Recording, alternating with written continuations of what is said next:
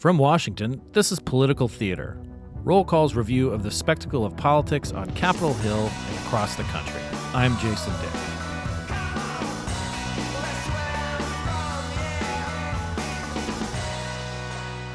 Never would have dreamt in a million years that I would be running for Congress and be a congresswoman. I mean, wow. That's right. Now I don't say running for Congress. I won! This is awesome!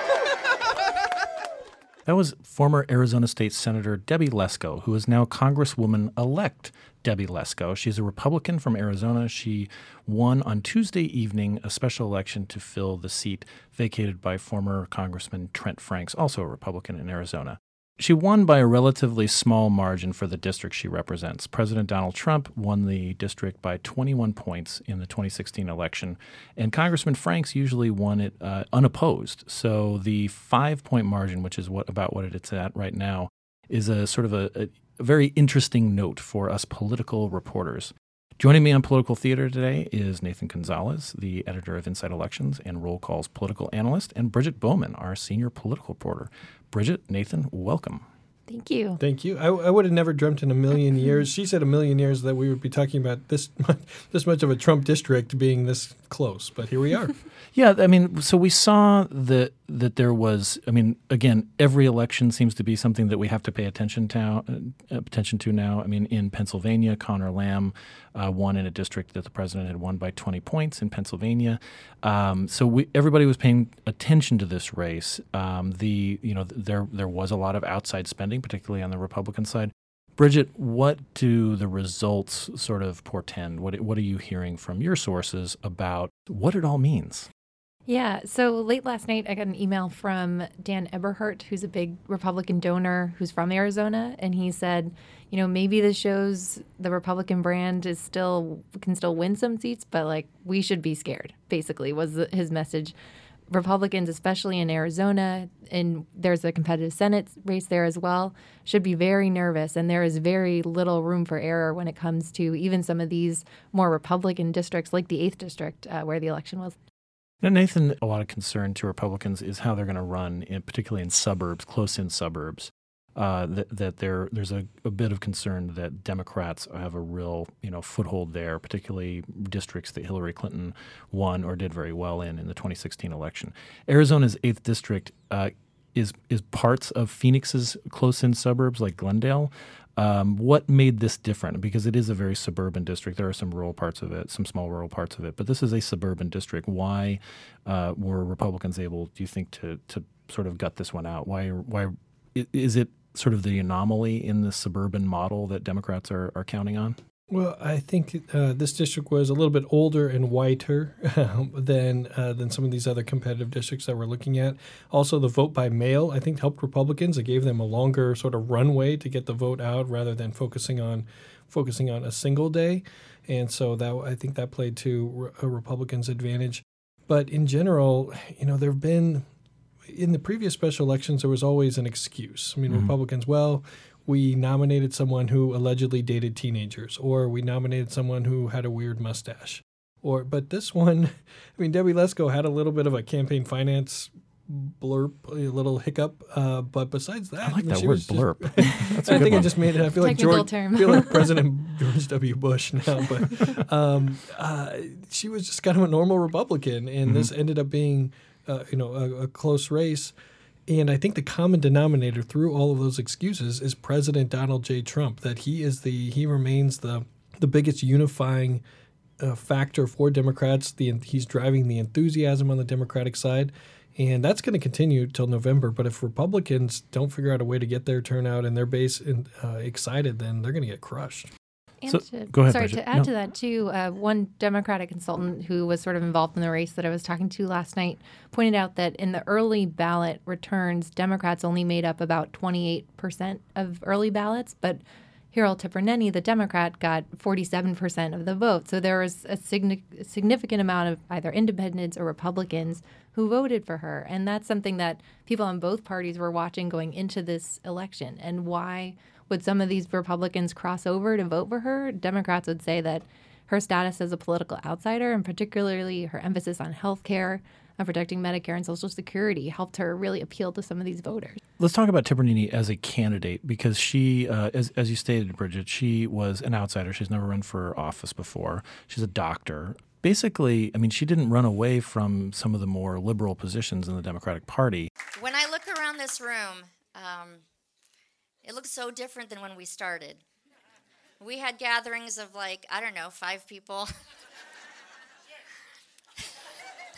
And they were mostly people on the campaign team or friends. So.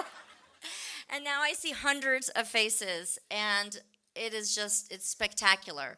We have made such an impact in this district. We have made an impact in this state. And when I say we, I mean we. We have done this together. What was her ground game like? I mean, what did you hear about what she was as a candidate and how the Democrats did in terms of their turnout, or was she just sort of on her own? She seemed to be on her own at the beginning. I talked to her last week, and she said no one recruited her. She just decided to run because it's her home. And her daughter basically told her after the 2016 election, if not you, then who, when they were talking about the importance of having women with science backgrounds run for office. But the state party particularly kind of came in, especially around the primary, set up a field office in the West Valley, which they hadn't done. They couldn't remember the last time they had a field office out there. The Republican Party has had an office out there for a few years. So Democrats were seeing this as a test of kind of that ground game investments from the state party, investments in every single county, especially going into 2018, and testing to see if they could turn people out. And they seem to think that they did a pretty good job in reaching out to some of these people. And she was touted as a good candidate. It didn't seem like she got as much attention as Connor Lamb in Pennsylvania. But her status, like I said, as a political outsider certainly helped. She did have kind of a blurb, I guess, as someone We're going with it. Go with it. Just going with it. Where it kind of, in her first ad, it showed her in scrubs because she's a former emergency physician. And it turned out some local reporting that she hadn't actually been a physician for 10 years and was actually a cancer research advocate. But she said that wasn't disingenuous on her part. She was just trying to tout her experience, and it doesn't disqualify her experience in healthcare. And so folks, especially in Arizona, think that healthcare is going to be a big issue for them, especially in 2018. And this was sort of a initial indicator of that. So Nathan, if you're a Republican, you're probably feeling pretty good. A win is a win. I mean, regardless of whether it's 1 vote or 9,000 votes, which is about the margin that Debbie Lesko is winning by at this point. But in a place like Phoenix, in a place like Glendale, and in the suburb, and full disclosure, my mother lives in this congressional district. She was kind of amazed that the Democrats, had a legitimate shot, or at least they made it a race. They made Republicans sweat there. Can you really afford to spend as much money and put as much attention into a place like this? The Republicans spent a little over $1 million on this race. Can you spend money there when you really need to be shoring up seats in the Philadelphia suburbs and places like that? Right, compared to Tipper Nini, who I believe spent a few $100,000 and didn't have outside support that Lesko had. I mean, the short answer is that Republican Party can't afford to make this kind of investment in this type of district. So that's why the operatives and the strategists that are most focused on the House are trying to get members and incumbents and candidates themselves to get their fundraising totals up so that they don't need as much help, because there isn't going to be that enough outside help to go around. And if Republicans are spending in districts like this in the fall, then we're talking about a catastrophic night for the Republican Party. Although really good night for local television and radio stations. We're in the wrong line of work. I guess I've known that for years, but I digress. So Bridget, both candidates, Harold Tipper Nini, the Democrat, and Debbie Lesko, the Congresswoman-elect, they have stated that they're going to run in November. I mean, this is just to fill out the term of Congressman Franks until January. As you check in on this race, what are you going to be looking for as you see kind of Tipper Nini, Lesko 2? I think that, like Nathan mentioned, the candidate fundraising will be interesting to watch because donors and folks are going to be focused on so many other races. Are these candidates going to be able to raise enough money on their own? Like Tipper Nini was able to raise several $100,000, and she saw fundraising spikes after the Pennsylvania 18 special election that people were looking at this race as potentially another place where Democrats could win. I don't know if you're going to see that same attention on a district like this moving forward. That will definitely be interesting to watch. I think one of the things that, as I was talking to folks in the lead up about what they were watching for last night's election, some people noted that one race to watch might be the district right next door, Arizona's 6th district, which was represented by Republican Congressman David Schweikert. And it was a race that wasn't really on my radar. The DCCC, the Democratic Congressional Campaign Committee, which is the political arm for House Democrats, added it to their target list, but seemed like a reach for them.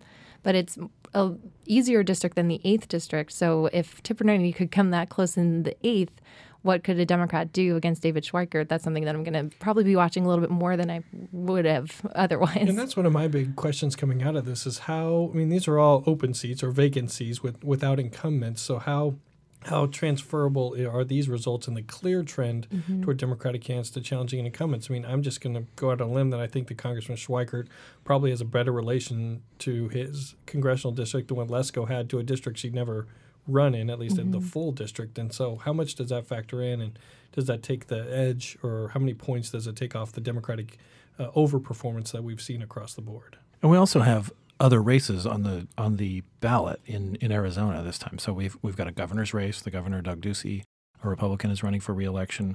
We have an open Senate seat, which is going to suck a lot of money and attention. Kyrsten Sinema is the Democrat who is the most likely candidate to represent her party. And then we've got Martha McSally and Kelly Ward and Joe Arpaio. There's that name again. All vying for the Republican nomination. So it doesn't seem like Arizona 8 is going to have the slate all to itself in come this fall. Yeah, that's right. And it was interesting that in talking to some of the campaigns, they were all still watching this race to see, like, what do independents do? What do Republicans do? And Martha McSally was out campaigning with Debbie Lesko, saying everyone's going to be watching this race. She has to crush it. It doesn't seem like she exactly did that. And Kelly Ward was tweeting support of her. They were at, like, an event together the night before the election. So everyone was kind of looking at this as an indicator, too, for what can it tell us for statewide Senate race coming up, which is probably going to be one of the most competitive ones this cycle. Nathan, you were tuning into the race, for a long time, and you rated it as it was likely a Republican, right? 2 months ago, we moved it from solid to likely, and we took some heat for it because, this is different than Pennsylvania 18, which had a blue-collar Democratic labor underpinning. And I'm like, well, if you just look at all the specials, this is going to get closer, and look what happened. The thing that I'm just wondering, again, like if you are a political operative, what's your strategy meeting like this morning? If you're like with the Western liaison, what are you looking for in terms of bucking up your own candidates at this point? I think Democrats are trying to get as many viable candidates into as many districts as possible just in case something happens. These aren't going to be top-tier people, but just people who are running viable campaigns, almost minimally viable campaigns that take advantage of an opportunity. And on the Republican side, coming back to those fundraising dollars by the candidate, it's critical. Not only do they pay a lower cost for their television ads, but they're better equipped to do positive ads. And I think there might be some fatigue with negative ads, and so the ability for an incumbent or a candidate to do their own positives is going to be critical. And if they don't have that in the outside groups, it's more expensive and it's less effective. So, Bridget, we've got a few more special elections to go in this cycle. We've got one in Ohio, we've got one in Texas, we've got one in Pennsylvania. What are some of the things that you're looking at? Is this just going to be the way it is for a while, that we're just going to be cycling through both special elections and covering the midterms at the same time? Yeah, it seems like it. And it seems like one thing that all these special elections have shown, which Republicans know this, is it's going to be a tough cycle for them. And Republicans knew that before last night. They know it now. And like Nathan said, they're just trying to figure out how to counteract that. And a lot of that is stressing fundraising. So we're going to have to see if that continues, if these special elections continue to show that it's going to be a tough year for Republicans trying to hold on to the House. I think it'd be interesting as these next specials come up, how much are they worth? Is it worth the Republican Party spending money knowing that these members really aren't going to be actually spending very much time on the Hill, but yet you're giving these will be new incumbents, maybe even only for a couple months or a few weeks, but does that give them an advantage on fundraising and a leg up for a November election? But I think it'd be interesting to see if Republicans spend big on these next ones. Well, thank you so much, Bridget and Nathan, for walking us through this. We have a lot on our plate, and we only have to cover it. We don't have to be actually at all these rallies and raising this money. I mean, you can think about the candidates; they must be exhausted at this point. I don't feel bad for they chose they chose this life. This is the life we chose. All right, thanks so much, guys. I'm Jason Dick. Thank you for joining us. You can subscribe to this podcast on iTunes, Stitcher, and on NPR One, and please rate us on iTunes. For more on this and other stories, including Nathan's and Bridget's stories on this race and other races that are coming up, you can turn to rollcall.com or find us on Twitter @rollcall. Thanks for listening.